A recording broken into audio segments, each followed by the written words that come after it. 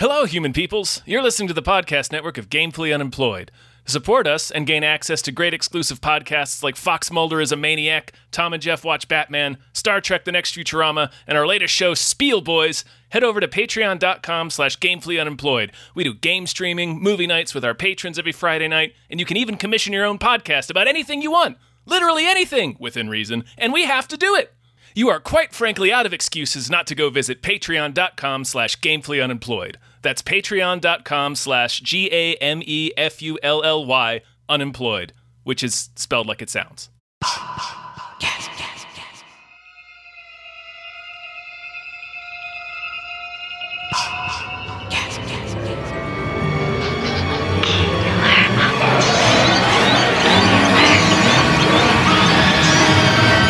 Sound the horn.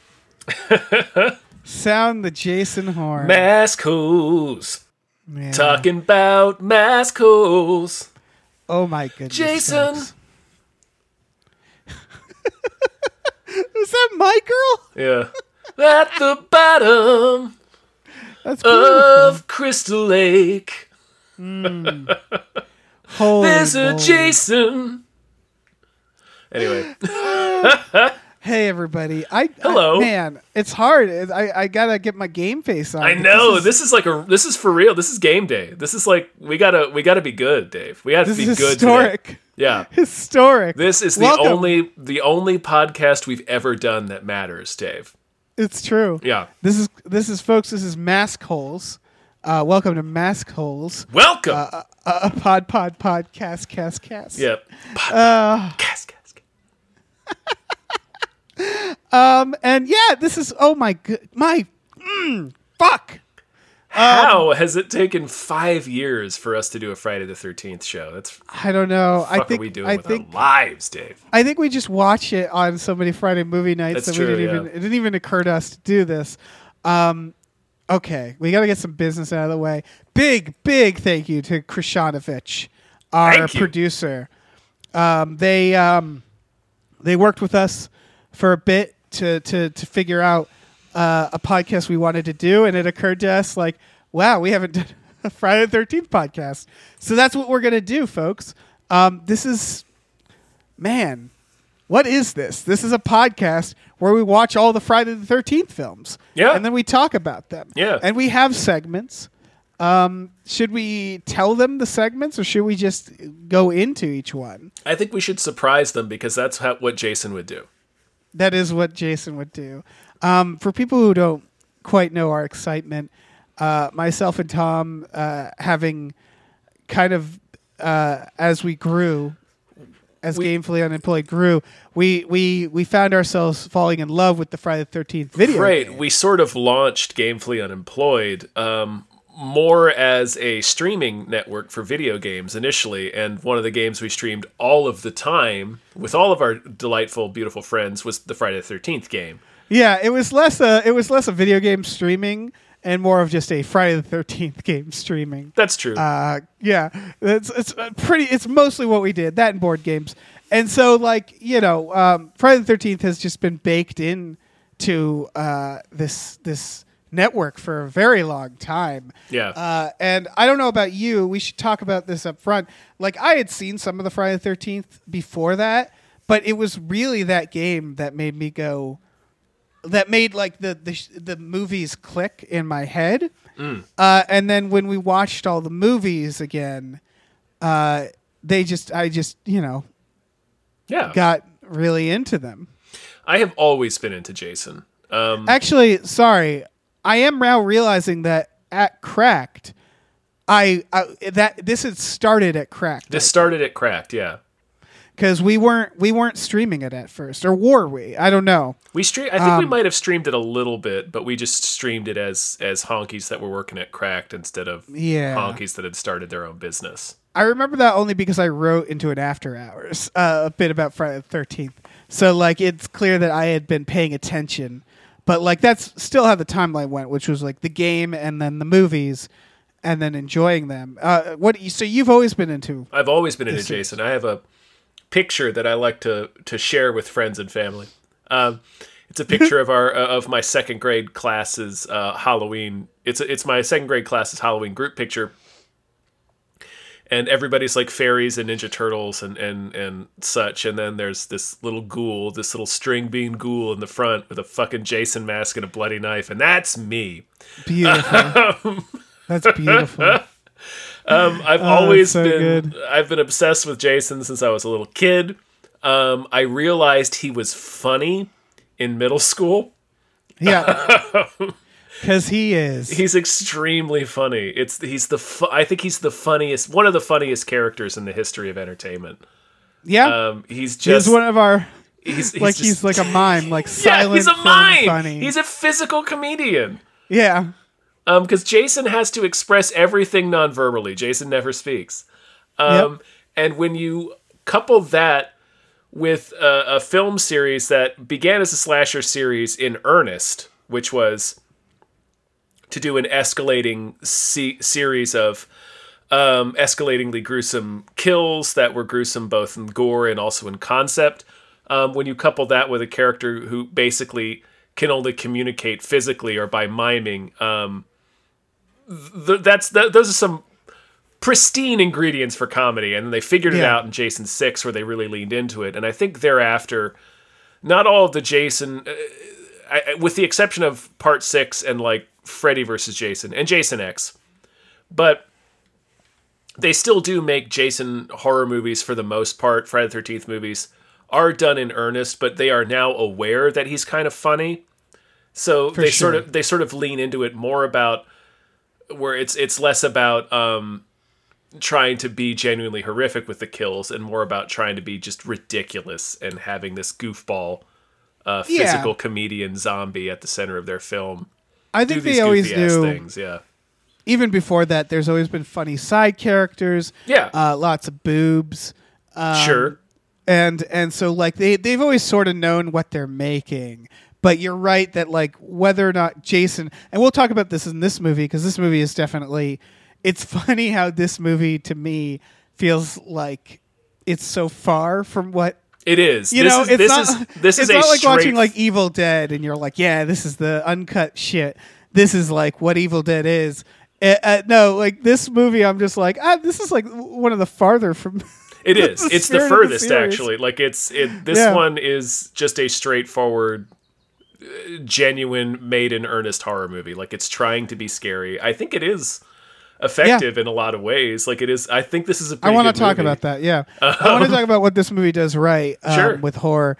And it's So for that reason, this podcast is going to get, I think, more interesting as we go, or more fun. Which isn't to say this won't be fun because I had fun watching this. Oh yeah, it's a great film. But this movie is one of the things I always notice when I watch this. It's trying to be Psycho a little bit, isn't it? A little bit, yeah. The music feels like it's the music from Psycho. Yeah. It's, of course, around, spoilers, a mother. And the mother it's kind of doing a Psycho thing. It just occurred to me that they were kind of playing that up. Yeah. There's some weird things the movie does. Like, I completely forgot that the concept of Jason we don't learn about until the very end. Jason is so not in this movie that they don't even say his name. They do, but not until like, an hour and 10 minutes in or something. Like it's a weird idea. It's weird to have this. I think it's trying to be like Scream, where that it's kind of a murder mystery. It is, yeah. It is. They create another suspect in Steve and in Ralph, who we'll talk about. It is more about like a thriller that's trying to be a whodunit, and it does deliberate things to keep you confused. Like it changes who is playing Mrs. Voorhees, and like who we see her hands a lot, but it's not the actress, and like we see her at a distance, like when she lures Ned into the cabin, and that's not the actress. They do when she'll do Jason's voice, and that's when they do it in the film. It's an actual child, so they do a lot of like sort of tricks to keep you from being able to keep doubt and confusion in your mind. Like it really is trying to be like kind of a whodunit and also a slasher. Right. And I would argue that If I had seen this in theaters, I'd be kind of mad at it because the answer, you don't meet Pamela Voorhees in the movie. I had just always assumed, like in my mind, my like Mandela effect of this movie is that you meet her early as like a character. Nope. So they show all these characters. And then ultimately the killer is just a new person who shows up and is just like, hi, I'm here now. Yeah. And it's like, well, fuck, I couldn't have figured that out. You can't just create a new character to show up with a whole new motivation. Yeah, that's fair. Weird. I think it's the movie trying to have a twist, and also they do hint at it. They mention the drowned boy a few times before that. Yeah, but you know what I'm saying. I quite enjoy this movie, obviously. Yeah. I'm talking about like if I had seen this movie out of context, not knowing the glory it would stem from it, I think that would have rubbed me the wrong way initially. This movie does very good things, though. Because it feels less like a murder mystery and more of a shell game of who's going to be the final person. Yeah. No, that's accurate. Yeah. Yeah. That's the most interesting thing it does, I think. Yeah. The biggest strength, for people who haven't seen this movie, I don't know what to tell you. It's Friday the 13th. Go watch it. It's Friday the 13th. What are you doing? Go watch what are you doing with your life? Yeah, it's the first one. Jason is not in it. And in fact, Jason will not get his mask until the third movie. Until part 3. Yeah. So, that's interesting. And so this first one is Pamela Voorhees, Jason's mom. And it's, Kevin Bacon and others going to Camp Crystal Lake, and they all get murdered. That's the movie. They sure do. Yeah. We can go. Yeah, there was, back in 1958, there was, or 1957, Jason drowned. And it was because nobody was watching him. The counselors were boning instead of watching the kids, so he drowned in the lake. And then in 1958, 2 counselors sneak off after singing Kumbaya to go fuck in a barn. And Pamela Voorhees kills them both, except we don't see who kills them. But all right, I want to talk about this a little more. Sure. Because it is the least horny thing. They're singing the fucking Kumbaya. And nothing gets me hotter than singing then, Kumbaya to a bunch of kids. Yep, and then these 2 counselors look at each other and like, I am moist right now. Yeah, and they go to this barn attic. We should fuck like we've doodled about in church. Yep. They lay down this itchy fucking blanket in this barn attic next to some old wire and a discarded table, and it just smells like dead mice in there. Right, and they're having so fucking horny. They're having sex on spider eggs. Yeah. This whole movie, the camp, it's just like, this is why I never went to camp. It's disgusting. Yeah, the camp looks awful. This place is a dump. It's really funny. Like, the most unrealistic part of this whole series is how horny everybody is to be at this camp. Right. How down people are to fuck in a splintery, bug and snake infested cabin. Yeah. Poison ivy and mosquitoes. Blankets from 30 years ago. Yeah. And those 2 are killed. And it starts with this hippie chick backpacking. And it starts with what we assume to be our main character. Right. She's getting a ride. She meets the weirdos in town. And then we meet the other teens, Kevin Bacon, listening to bluegrass in their fucking truck. Just listening to some dude fucking light it up with a banjo solo. Just getting high and speeding down the road. Yep. And then they show up and they're all counselors and they're going to get ready. We meet Steve, the 30-year-old man chopping wood in cut-off jeans and nothing else. Man. Oh, sorry, no. He has a red wool socks and a red bandana. Red wool socks and boots, cut-offs, and the bandana. Yeah, he fucking rules. I love him. Yeah. Well, Steve, so I love that Steve is just like, I'm Steve. This is what I look like. Now I'm going to leave you alone for like 10 hours here he says during a storm. He says I'll be back sometime after lunch, and he's gone for the entire movie. He doesn't come back until after nightfall. I don't know what the fuck he was doing all day. And what happens when he comes back? He immediately gets murdered. He doesn't even get back into the camp. He makes it to the entrance sign and gets stabbed in his tummy. I love Steve, but Steve sucks. Yeah, he doesn't. But that's sort of so this is the strength of this movie. Is that, a few weeks back we actually did a thing about Red State. It's actually kind of similar. This is what I was talking about, the shell game, which is like you kind of don't know who's gonna fucking survive because the deaths are so sudden, and you forget that. You know, nowadays it's almost like it's your standard movie, but like, you know, Kevin Bacon is lying in bed and he literally gets stabbed through the bed, and you're like, whoa, you know, like because you just don't see that shit coming, and so there's this idea of like, who's gonna fucking make it? Yeah, who will survive and what will be left of them, Dave? Yeah, exactly.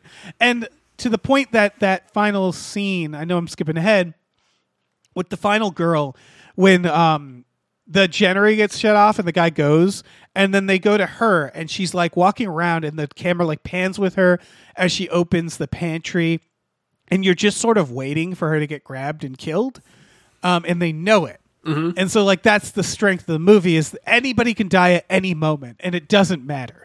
Because spoilers, that hitchhiker girl gets killed in like the first 20 minutes of the film. She's the first victim, and they make it seem like she's the main character. Yeah, which again, Psycho. They're inspired by Psycho for sure. Yeah.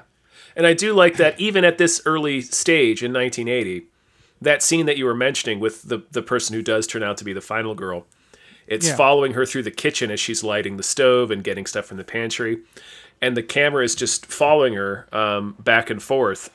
Like it knows it's the same game that countless horror movie directors have played since then. Like in James Wan does it for one of the murder scenes in *Malignant*, just for a recent example.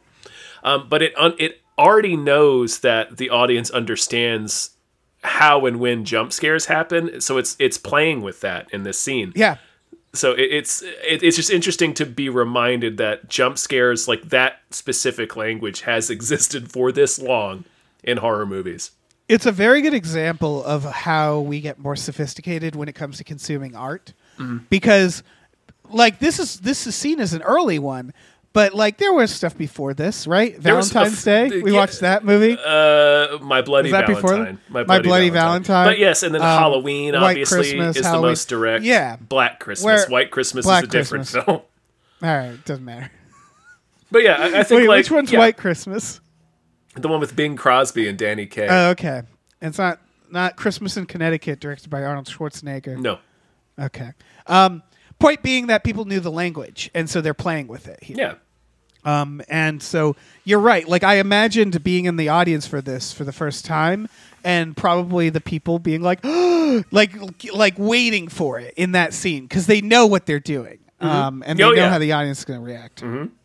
But yeah, so we meet Steve. We meet Bill. He's Bill, dressed like who is painting in jeans and thin red suspenders and nothing else. He looks. Yep. He looks like Mork from Ork posing for a swimsuit calendar. He really does. That's exactly what it looks like. He's incredible. I love all these Bill. maniacs. And there's a reason they're doing this. They kill the hitchhiker girl. It's funny because she dives out of that car. Like head first. Because I would have jumped out feet first, but yeah. Yeah, but that's a girl who's been hitchhiking. That's my vibe. It's like the 80s. We're getting off of the serial killer stuff. Yeah. She's a hitchhiking. She's a young girl. Right. She knows when to dive out of a car. She hitchhikes with one hand on the door handle. Yeah. Like she's ready to dive out of the car. And she does. And she does. Doesn't help her. She gets murdered in the woods. No, she gets super murdered. Yeah. But it's very shocking. Like every time I watch this movie, part of me always forgets that she's not the main, happens. right? Because it really seems like she's the main character, right? I remember once she's like on the road hitchhiking again, but when she goes into town at first, my mind just goes, "Oh, it's the main character," because they're giving her all this exposition. And what this movie also realizes is that you don't need to show the main character's exposition. We just need the exposition. It's just the audience needs it, right? Yeah. So Storm comes. Kevin Bacon does some good old Storm fucking. We meet, what's his name? Is it Ted? Ned? No, Nettie, the guy who's creeping on them. Ned, the maniac. We'll talk about him. And we meet Crazy Ralph, which we'll also talk about. I've got a lot to say. Well, not a lot, but one very loud thing to say about Ralph. Yeah, I'm just trying to go through the plot first.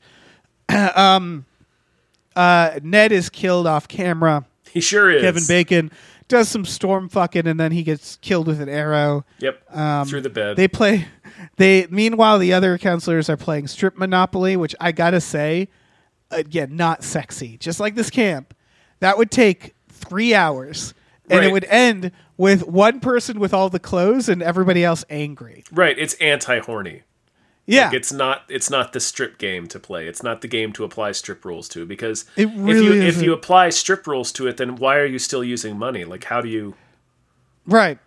Because they make it so, like, when somebody lands on your property, they have to give you a piece of clothing, and yet you still need... They're still using the in-game money to buy property. So it's like, well, how are you making money then? Right. Are we trading panties for $500? Is that how it's working? I don't know. They didn't. Yeah, they're not putting a value on that. A sock for $50? The point. So, I really want to break this down, because strip poker, the sexy version. Mm-hmm. The idea of poker is everybody takes a hit eventually. Yes, someone can like sweep, but like most of the time, even when you're playing like with pot odds and stuff, you would still have to like take some hits. And depending on the rules, if like, oh, every time you fold, you also have to strip or something like that, it can get sexy pretty fast. Like, the idea is to get sexy fast. Monopoly, how often... Like, so first of all, you have to go around the board a few times before you're buying stuff, I'm assuming. And so, like, you're slowly buying stuff up, and, like, how often are people landing on things? Like, it's like an intense game of chess. It just takes a while. But then, yeah, you just slowly get angry because Monopoly, naturally... It's the game was literally invented to point out how monopolies fuck people over, right? I also think it was designed to last the entirety of the Great Depression. Yes, that's when you set it up. Yes, so like I just can't stress enough how not sexy strip Monopoly is. And they don't Monopoly is the least sexy board game ever invented. So when you throw strip rules onto it, it's like throwing lingerie onto a dead rat. Yeah, it really is. And they don't finish because no one ever finishes a game of Monopoly. No. Why on earth would you? They don't finish because they just get bored. Like, they're just like, what are the other people the up door to? blows open, and then they realize the storm's gotten real bad, and then one of the girls is like, oh, shit, I left my cabin windows open. So she's like, well, we'll pick this game up tomorrow. I gotta go. Right. So if it was actually sexy... she wouldn't care that she left her cabin windows open, right. The horniness would take priority. It's like, well, the sexiness is the goal for tonight. Our goal is to be sexy. So right. My windows being open is secondary. But she literally goes back to her cabin and starts reading a book. Mm-hmm. That's how unsexy the Monopoly is. Yeah, it's. She's like, okay, this isn't going anywhere. I will say that for a teen slasher, and I think they're even adults. But anyway, for something that is considered part of the teen slasher genre and is supposed to abide by all those tropes, there really isn't that much sex. There's two different scenes where a couple has sex, and we only briefly see nudity in one of them. Yeah, they up this in the They later sure ones. do, but it's interesting that this first movie really isn't that. Yeah. No, it's trying to be fairly serious. Like it's trying to be like an actual movie. Yeah, it sure is. It sure is, and I think it mostly succeeds. Yeah, I think so. There's still some... We'll get into what makes this movie funny. So, like, everybody starts dying. The girl goes into the bathroom, gets an axe to the face. Another girl goes to the bathroom, gets followed and murdered, and we'll go into that. And then, again, like I said, like... it basically goes down to this final girl. She sees that her, like, the other guy that went to do the generator is dead.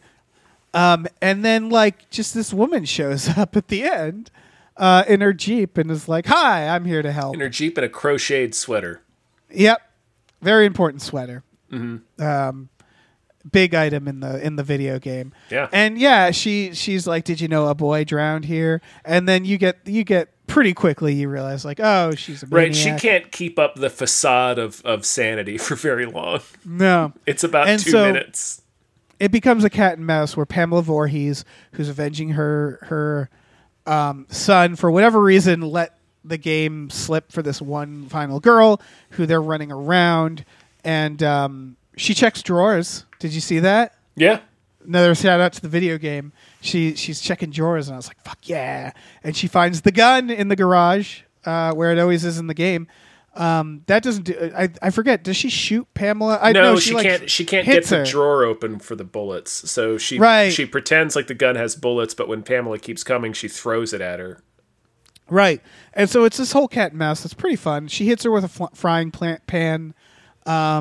She goes to the boat. I don't know why she's not taking the car. Did you watch the unrated version? Oh, I don't know. There's an edition. I have the box set, but I didn't watch it. Oh, okay. Well, if it's included in the box set. Yeah. There's an additional shot of Pamela on the ground with a gigantic like bruise on her head and blood behind her head on the ground after she gets hit with the frying pan. They do show her like lift her head and there's blood. Oh, okay. They do show that? So, yeah. All right. Yeah. And again, this girl, like, I know her friend's dead body is in the Jeep. Take the Jeep. Or just take the road. I was watching with Marina and she said the same thing. Because it's not even her friend. She's never met this, but it's Annie. It's the girl from the beginning. Oh, right. It's the hitchhiker. So she leans into the Jeep and just sees that Annie's dead in the passenger seat, which means Annie's been sitting in the passenger seat of that Jeep all day. Yes. We'll talk about that. But yeah. But anyway, I just brought up the Pamela on the ground shot to show that like the final girl whose name I forget has a reasonable amount of information to believe that Pamela is dead. Oh yeah. No, for sure. It's still weird to take the boat. She belted a 60-year-old woman in the face with a fucking skillet. Right, which means she can take the road, she can take the Jeep. Yeah. Again, boat, there's no cops that direction. It's just more woods. It's a weird thing to do. But she gets on the she doesn't get on the boat right away. She chops Pamela's head off. Right. When Pamela first shows up, she does tell her they've killed everyone. So it's, you remember, she didn't hear... Alice. Alice is her name. Alice didn't hear all the exposition that we heard. Right. And actually, I guess that doesn't even matter. But anyway, she doesn't know how many people are there, is my point. Right. That's true. I would still not take the boat. I would still get in the car, but also I understand just getting into the canoe. You played the video game. Boat is always death. The boat is a real gamble. Real gamble. And then she chops off Pamela's head, and at that point, I feel like she should feel secure enough not to just take this fucking canoe out. But you're skipping over the fact they fight like motherfuckers. They really do. They really. It's not like a flashy fight, but it's a real like ugly and like painful fight. It's no John Wick, but it's kind of the best kind of fight, which is like a very human fight where you're like, yeah, that's what a fight looks like. It's not elegant. She They're chops just her biting fucking each head other. off. Yeah. She chops her head off like the snake, Yeah. The real snake, by the way. Yep. Yeah, I know. The snake handler, if I remember, was not happy about that. It's got this is real indie, fucking horror shit. Yeah. It's fucking weird. Filmmaker beatniks. Pretty gnarly. Yeah. She leaves on the boat, and then she gets... People probably know the ending. A little ghoul Jason jumps out of the water, grabs her, and then she wakes up in the hospital, and they're like, we found you. Everybody's dead but you. She's like, and the little boy. And they're like, what little boy? And she's like, that means he's still out there. Right. She's like, the little boy that pulled me underwater. I'm like, we didn't find a boy. And she's like, that means he's still out there. What that actually means is the sheriff now thinks that there's a boy in the equation. So the cops are going to spend like the next 3 days dredging that lake. Yeah, they sure are. Just from judging by what she's like, he has no way of knowing that there like wasn't a little boy with them that might have fallen in the lake. So that's what he is going to assume. Right, and he's like, can't have another little boy drown. Yeah. When does this take place? 1980. 1980. So Jason drowned in 57? Yeah. 23 years ago. So he's 23 years old? No, he's like 30? Why is that little boy still a little boy? Well, he's a little boy in her nightmare. Right. the actual Jason, as we learn in part 2, did not drown, survived, and has been living in a shanty in the woods and witnessed the events of Friday the 13th from the forest. That would conveniently bring us to our next segment. Are you ready for this? I am. It's time to ask the question, what's Jason up to? So, I mean, it depends on how you interpret this movie. If this movie stands alone, Jason is sitting on the bottom of the lake. That's what he's doing the whole movie. Yeah, but it's not. I don't think it should. No. I think we're going to talk about... I want to talk about Pamela as well, obviously, because that's actually the spirit of this segment is... people have made this observation. Our own Jason Pargin has. We've talked about it before with other horror movies. Is like when you actually follow the killer, you realize how exhausting and weird it is what they're up to. I think Ghostface is the funniest usually, because Ghostface is just a person in a mask who's probably sweating their balls off, or labia, and they're like, running around and setting up stuff. But Jason's pretty funny too. So Jason himself, he's either at the bottom of the lake or he's just like surviving in the woods for some reason, not getting involved. Yeah, he's just watching. Like Pamela clearly doesn't know he's still alive. Right, but is he watching? Because he gets her head, but like you'd think he would have stepped in while his mom was in trouble, right? So I assumed he was like in his shack, but not actually watching.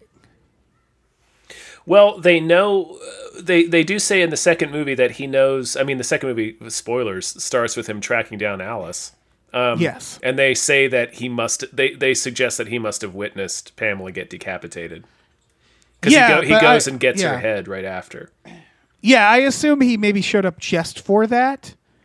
But the question is, of course, like, why wouldn't he, if he saw his mom running around, why wouldn't he be like, hey, mom? Because he knew her enough to get her head later. So, like, he knew that was his mother. Maybe he overheard her talking about it at the end. My point being that I don't know if Jason's watching the entire time. I feel like he's just in the woods surviving, picking berries. And then he came upon the camp later. He maybe heard a commotion. This is all speculation. I think he's watching the whole time. Wow. He's just not getting involved? Well, he doesn't want to know his mom. He doesn't want his mom to know that he's alive because he doesn't, he hasn't let her know for the past 20 years. Right. He's been living in his shanty. So he was afraid to approach and then it was too late? Yeah, he was probably scared too because it's been abandoned his whole life. Right. Poor Like, Jason. he doesn't know what's going on, so he's just like spying on these. He's not a zombie yet. He's just spying on these people. Yeah. Like, what are they doing at this camp? Oh, there's my mom. She's fucking him up. Great, go mom. And then he witnesses that shit, and he's just like... And he's like, oh, shit. Stunned. Yeah. I can see that. Yeah. But also, he's probably picking berries and trapping squirrels.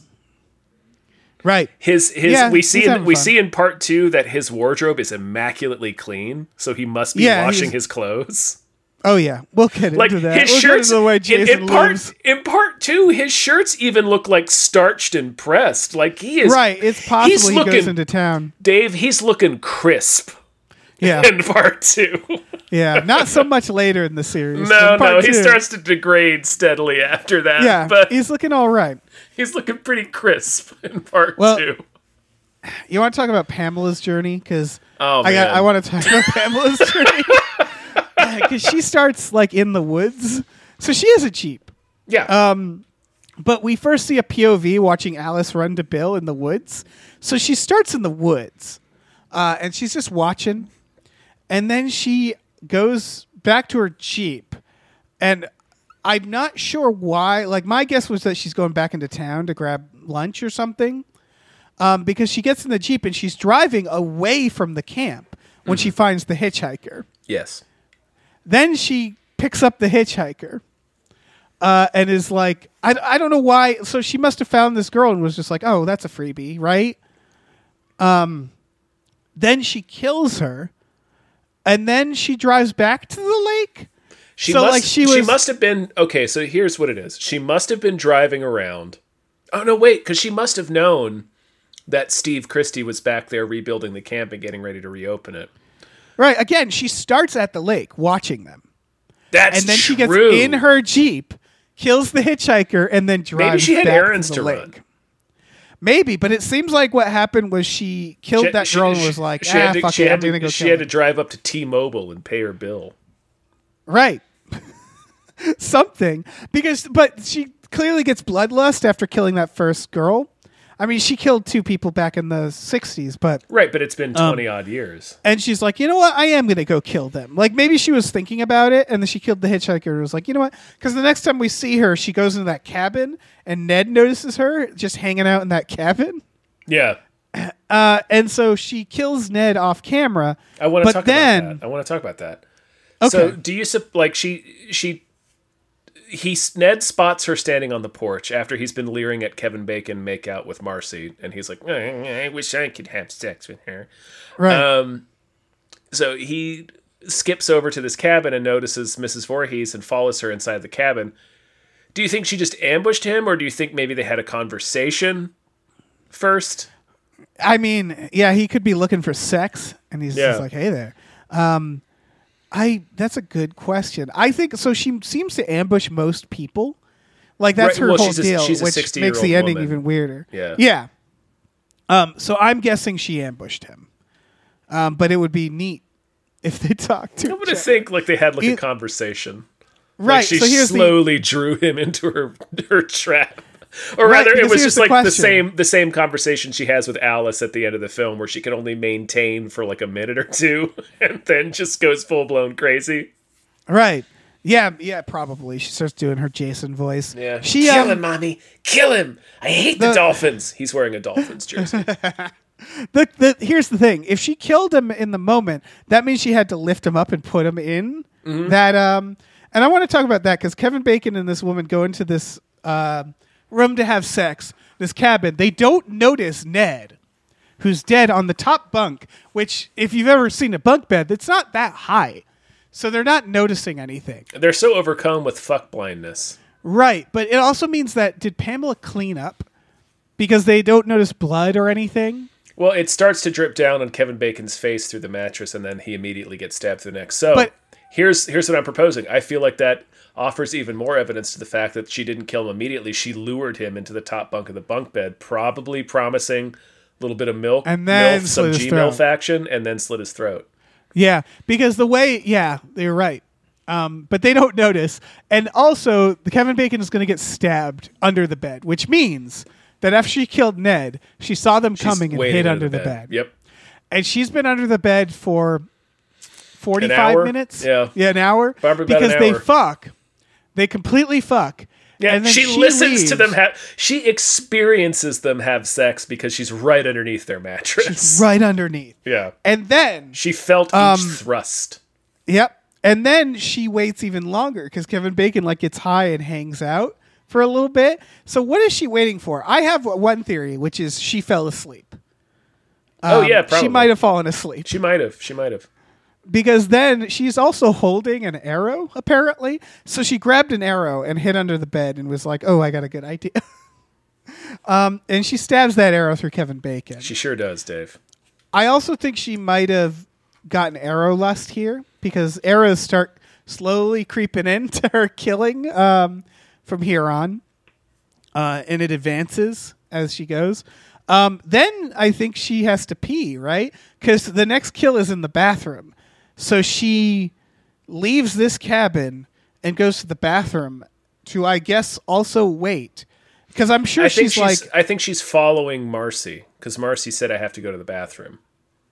Well, so she follows one of the girls from the bathroom. Okay, I see what you mean. Mm-hmm. Where she because the thing is, Marcy goes to the bathroom and then she hears a noise in the shower and goes to investigate. Right, because Pamela's hiding in the shower when that happens. Right, and so Pamela, and I think this later is going to happen too, because it's horror rules. It means the killer has to make noises and hope that the person will come to check it out. Later, she does the same thing in the bathroom, and the girl just leaves, so she has to follow her some more. Yeah. In this case, this girl investigates and gets an axe right in the face. Yeah, directly into the face. Later, they find that axe in a cabin on a pillow, which means tucked into bed. Right. So that means that because she never kills anybody else with that axe, right? No. So she has to bring that to that cabin. Yep. And she either does it now or later because she does it later. She does it later because it's the cabin of the girl who she kills. I forget her name, but yeah, she lures her out of the cabin by using the Jason voice to say, "Help me!" So she falls. Oh yeah. She walks out and gets winds up stumbling into the archery range, and then it cuts. She dies off screen. But she goes into her cabin and puts the axe in her bed and tucks it in. So after the archery. After the archery, yeah. All right. So she waits in the bathroom, and that girl goes in and doesn't fall for the bait. So she follows her, like you said. And then she's like, this girl isn't, like, she's not biting. So she has to literally just make little boy help noises. Not taking the bait. Yeah. Yep. Yeah. And then she goes on the archery range, and this is what I mean, where she's like, ooh, more arrows. She dies off camera, but I assume Pamela like shoots at her, right? She must. That's the implication. So I think the idea is she had the axe. She was like, I like this idea that she did stab arrow, and then she was like, ooh, axe. And then the axe was like pretty good, but then she was like, ooh, bow and arrow. And she's like, don't need this axe anymore. So she went back to the girl's cabin and put the axe in her bed. Yes. Okay. Jesus Christ. And so now she's like arrow happy, right? She just has a quiver with her now, presumably. Right. You're so right. She only used a few, probably one on the... She's going to use a lot more later. Yeah, so she uses the rest of them on Bill. Yeah. But then Steve shows up, and I'm very confused about Steve because he shows up just at the camp sign, and someone shines a flashlight and kills him. So that means Pamela went back to the sign. So she was leaving camp. Yeah, she was leaving. She must have been, right? She was like, maybe she went to get something to eat. Yeah, but then she ran into Steve and kills him. Like, she keeps almost leaving and then killing someone and being like, yeah, you're right. I am going to keep killing. So she goes and runs whatever errand she's going to run. Then she drives back, puts Steve in a tree so that he can swing down and startle Alice later. Right. Then also wraps the other girl, the one she killed in the archery range, whose name I forgot, wraps her up in rope and hoists her up over a tree branch so that she can then swing her through a window to scare Alice later. But that could happen after she kills Bill. Because that's right, because the first thing she does is she runs her errand, she comes back to the camp, and then she turns off the power. She turns off the generator. Right. Because she realizes, like, okay, I got to keep baiting them. And again, she's like a 60-year-old lady, so like... Right. She's aging as this night progresses, so she's like, man, I've got to really set some traps because... Yeah. Yeah, because I'm old. But she's also carrying a lot of bodies. Like, She's got one body just sitting in the passenger seat of her car so she can drive in the HOV lane, but... Yep. That's really nice. rolling them dice. Right. So I guess... So I'm not sure exactly why she went to the sign, but she turned around and was like, okay, I'm, and she has a flashlight, which I don't know. There's something about her having a flashlight that's funny. She shuts off the main power, which I understand. And then Bill comes and somehow, so all we know is that Bill is found with like 6 arrows in him against the door. They do the same sort of playing with the tropes trick that they later do with Alice in the kitchen. They do with Bill when he goes out to the shed to restart the generator. The camera's like following him back and forth as he's doing things throughout the shack and waiting for the jump to happen, and it never does. But he presumably leaves the shack. It's weird because he's pinned to like the back of the door. Yes. And the door is open, right? And then it closes and that reveals him? Yes. So my question is, he's pinned by the arrows. Did the first arrow kill him? Because if his throat is also slashed. They do a close-up of his body. Okay, well that his raises throat more is questions. slashed, and he has like 3 arrows. One stuck in his head, one stuck in his neck, and I think another is stuck in his collarbone. Maybe it's only 2, but I feel like it's 3 arrows that are stapling him. I thought it was a bunch. Yeah, so I assume Pamela was waiting in the woods and just like got that shot off, that lucky shot, right? and probably got him Maybe? in like the neck because she shoots him several times. And honestly, Or that she must just have taken a stabs, while. or she just stakes him to the door. Oh, that's true. And she's just really powerful. Okay, so she's holding 3 arrows. Everything we've seen so far, like her carrying Steve's body into a, well, not so far, but like throughout the movie, carrying Steve's body into a tree, hoisting Annie back into her Jeep and just leaving her in the passenger seat, lifting up the other girl with a rope to swing her through the window. Like she's got some strength. Yeah, I guess so. She's got some power. Yeah, she's got some power beneath that crocheted sweater. Okay, so you're saying she stabbed him with each arrow.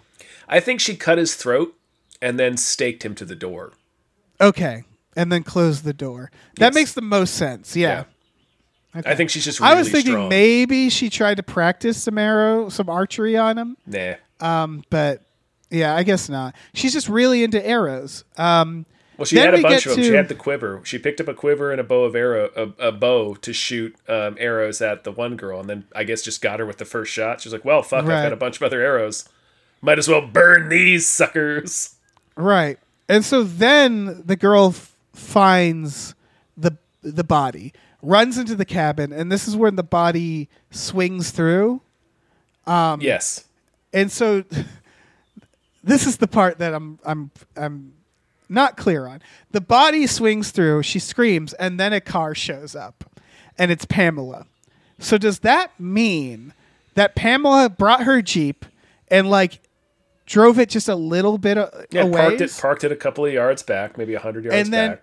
Yep, and then ran up to the cabin, released that body so that it swung, and then ran back to the Jeep, giggling, I assume, and drove up and pretended... Okay, that's weird. Well, no, she does it to get Alice to unbarricade and unlock the door. Right, but she doesn't need to swing the fucking body through. Like she does that just. She could for just fun. come driving up in the Jeep. That's true. Yeah, but instead she swings the body through, runs. Like this timing, she's really fast. She's sprinting. Yep, and then once that happens. I'm also not sure what's going on in her head, and I know she's a bit out of it. She's crazy. Yeah. But she, you'd think she'd just kill her like she killed everybody else, but no, she does. She pretends to be concerned about the body she just threw. She reacts to the body. She plays a game with her for a little bit. Right, and then she can't keep it together and just attacks her and starts slapping the shit out of her. She slaps and wrestling the bejesus out of her. It's great. Yeah, but it is like she was doing great, and it really falls apart for her at the end. Yeah. Like she could have just killed this girl. She could have just stabbed her like she stabbed everybody else. Maybe she has moments like this scene seems to suggest that maybe because she walks in to help Alice and she looks at the bodies and she gets overwhelmed. Like maybe she blacks out or disassociates. Like because she's like. Yeah. She goes from that to telling Alice about the story of Jason drowning, and then her anger rises, and then she gets to the point where she's speaking as Jason and saying, "Kill her, mommy." So maybe she dissociates. I don't know.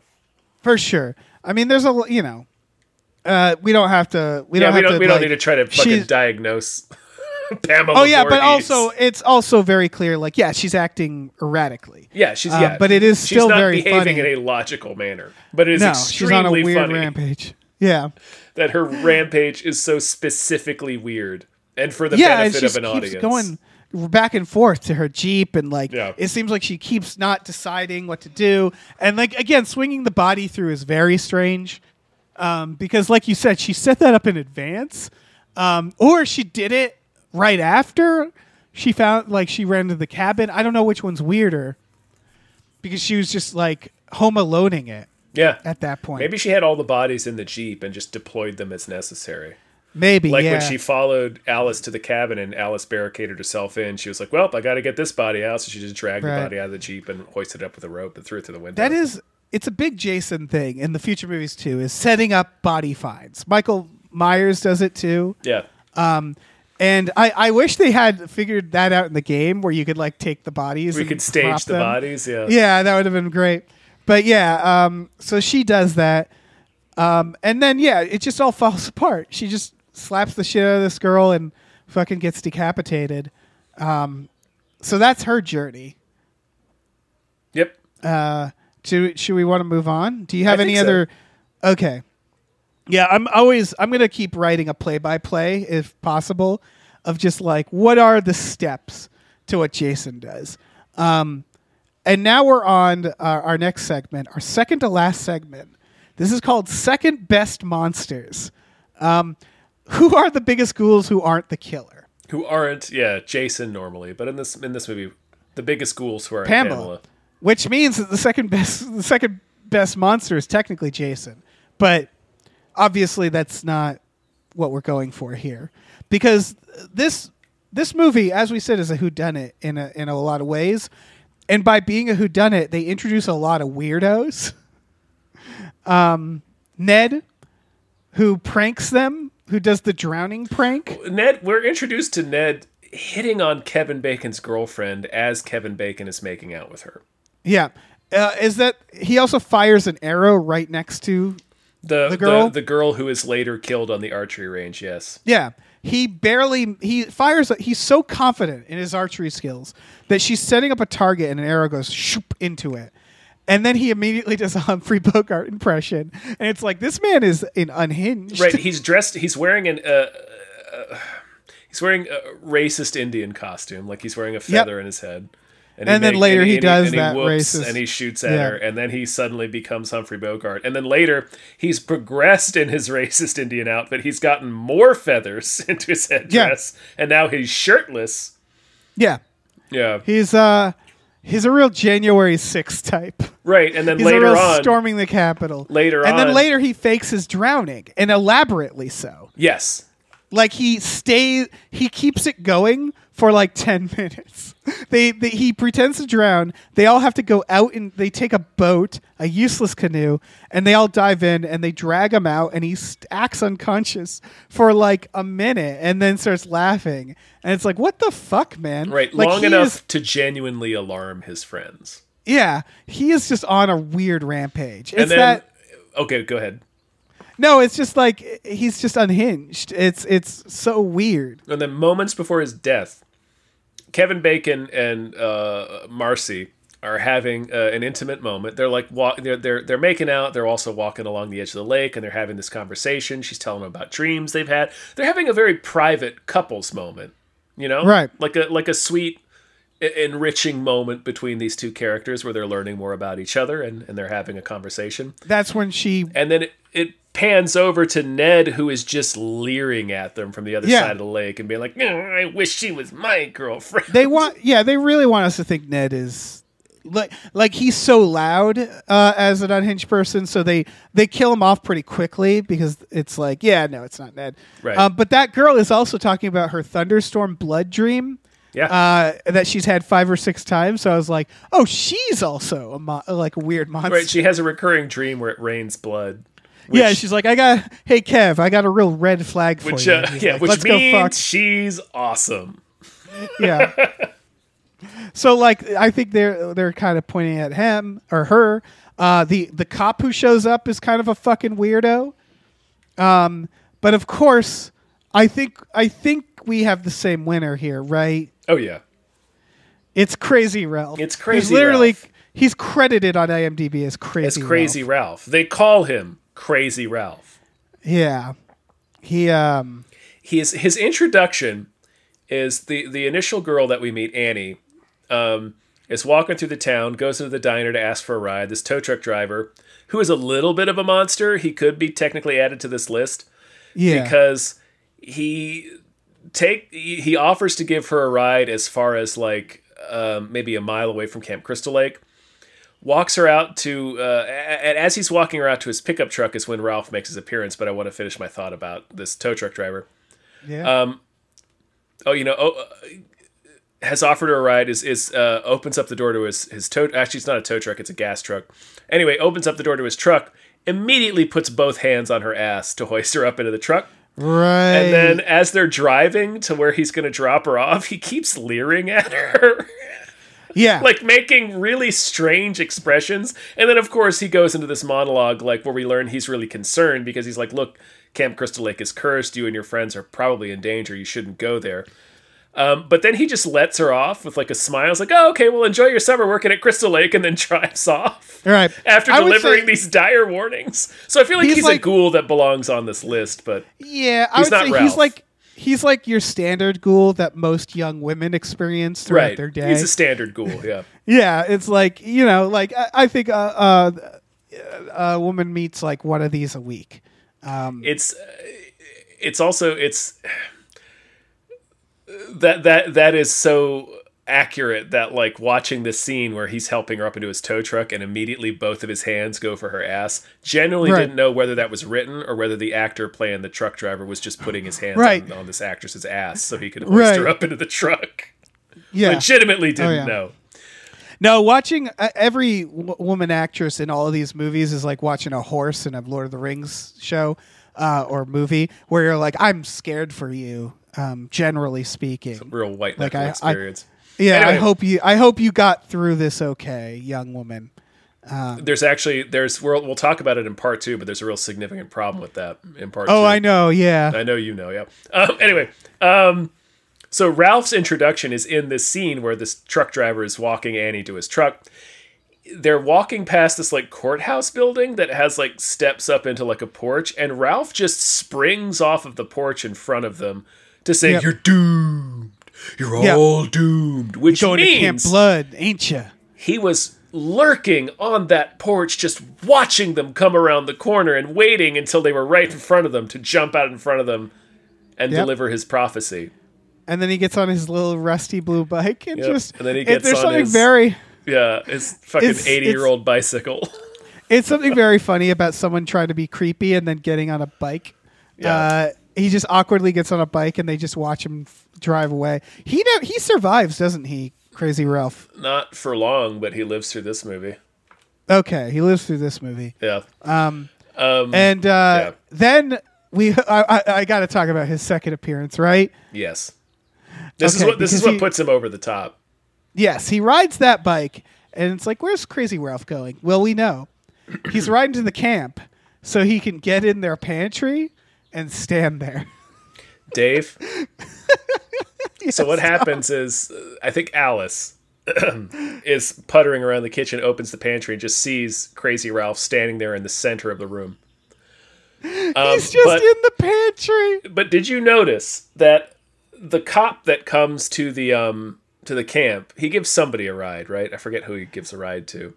Right. But the cop comes to the camp and then gets called away for some car accident. But he comes to the... Oh, no, wait. I'm sorry. It's after she discovers Ralph in the pantry, it cuts to a deputy being there and talking to the kids.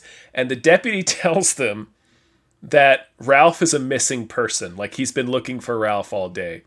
This means that Ralph has been standing in that pantry long enough to be declared a missing person. So what we're hearing, I think the answer is Ralph got trapped in the pantry. Right, he got locked in. Yeah, it's like a raccoon that found its way into the pantry and got locked in. Yeah. And then once you open it, they're like, and run out. Like he's just standing in that pantry, I assume eating like cereal or whatever. Eating like crackers and Oreos and shit. Just hanging out in there. And then somebody opens the door and he's like, "You're doomed!" And then he scuttles out to his bike and rides away. It's incredible. It's funny as hell. Like, they must have known how funny that fucking is. Because it's not like he's in the woods. Like, it's like something where it's like, oh, he could have been off fishing or like taking a dump. No. He wandered on to this fucking camp and I presumably got in the cabin, walked into the pantry, and just stood there, just hung out, shut the door for hours, silent, just in silence, like he's the Terminator, long enough for the cops to be called. Yep, because people close to Ralph are wondering where he is. Where's Crazy Ralph? Yeah. He was supposed to be here in my pantry. Yeah, he was supposed to be hiding under my bed hours ago. Yeah, it is. I'm concerned for him. It is the biggest plot hole is that Ralph isn't the murderer, because I don't see how he couldn't be. Honestly, like he is definitely our second best monster. Yeah, hands down.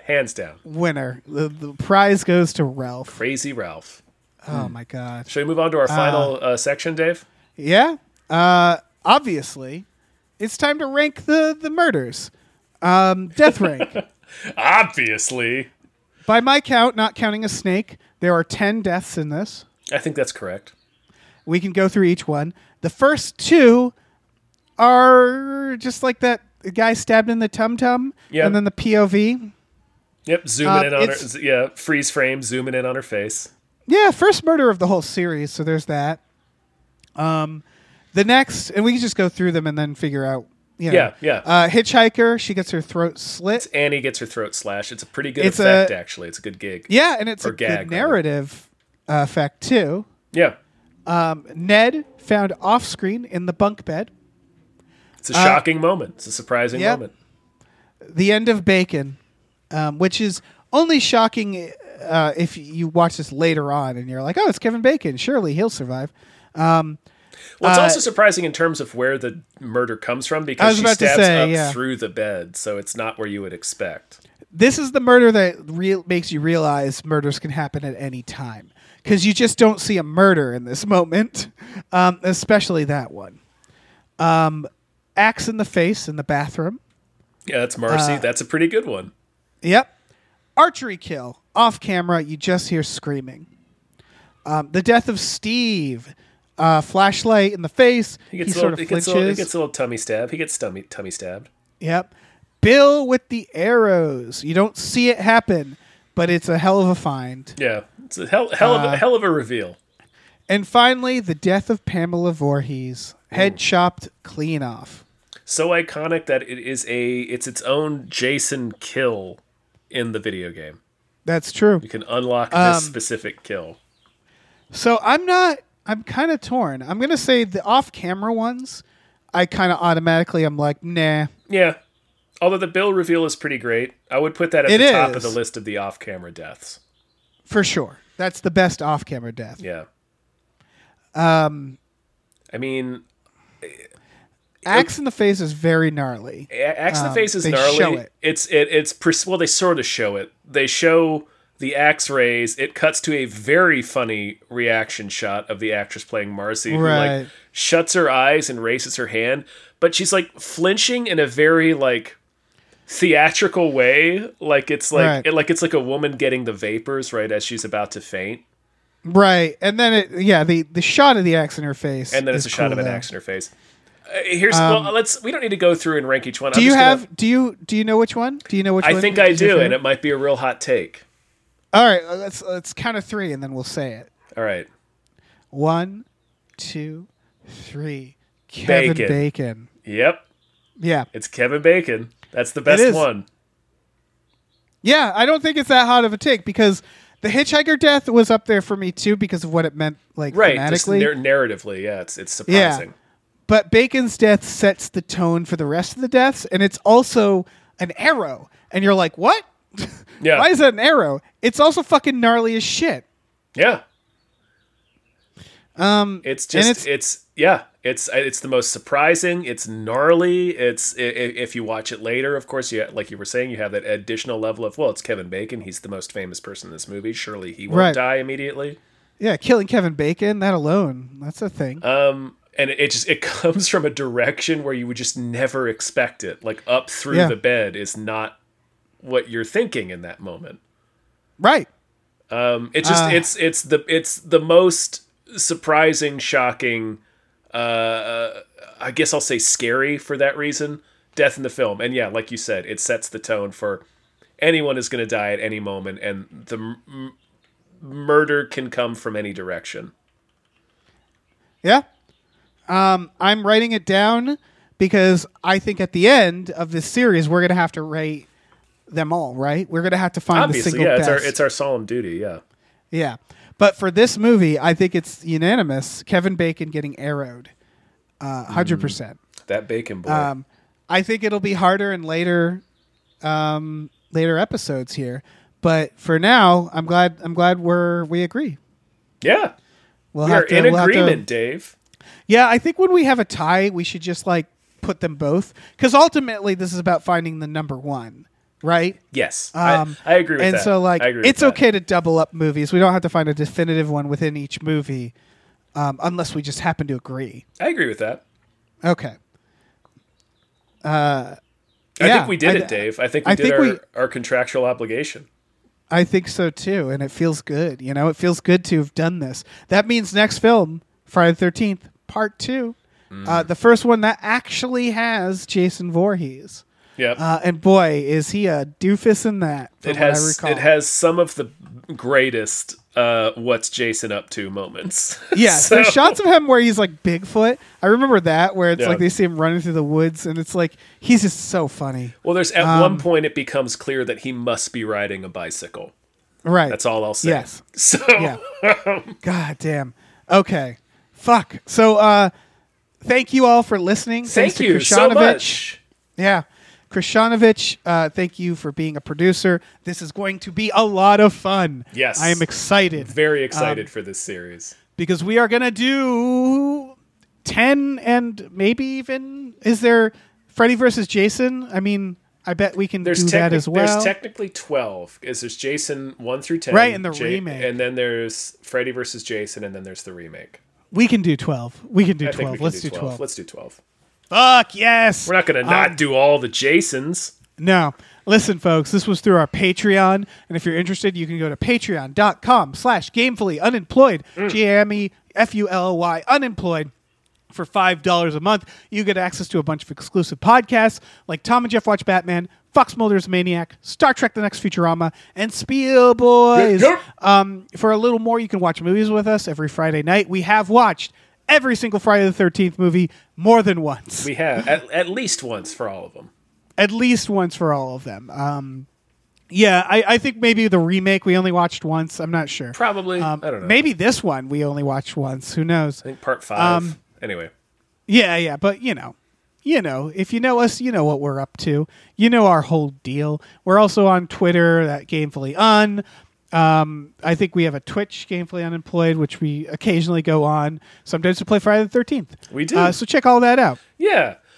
We also have a store. Head over to GamefullyUnemployed.com where you can find a link to our Teespring store where you can get all kinds of cool original artwork and designs on t-shirts, mugs, stickers, posters, all sorts of things, including some Jason designs, I believe. Absolutely. So slap your little MASKHOLE peepers onto that. Yes. Celebrate MASKHOLES. It's only just begun. It has only just begun. There's a long road ahead of us, a long, storied, glorious, very fun road ahead of us. So excited to be doing a Friday the 13th show, finally, at long last. Yes. The future is bright and bloody. Indeed. All right. A little awkward. Mostly awkward. Bye. Bye.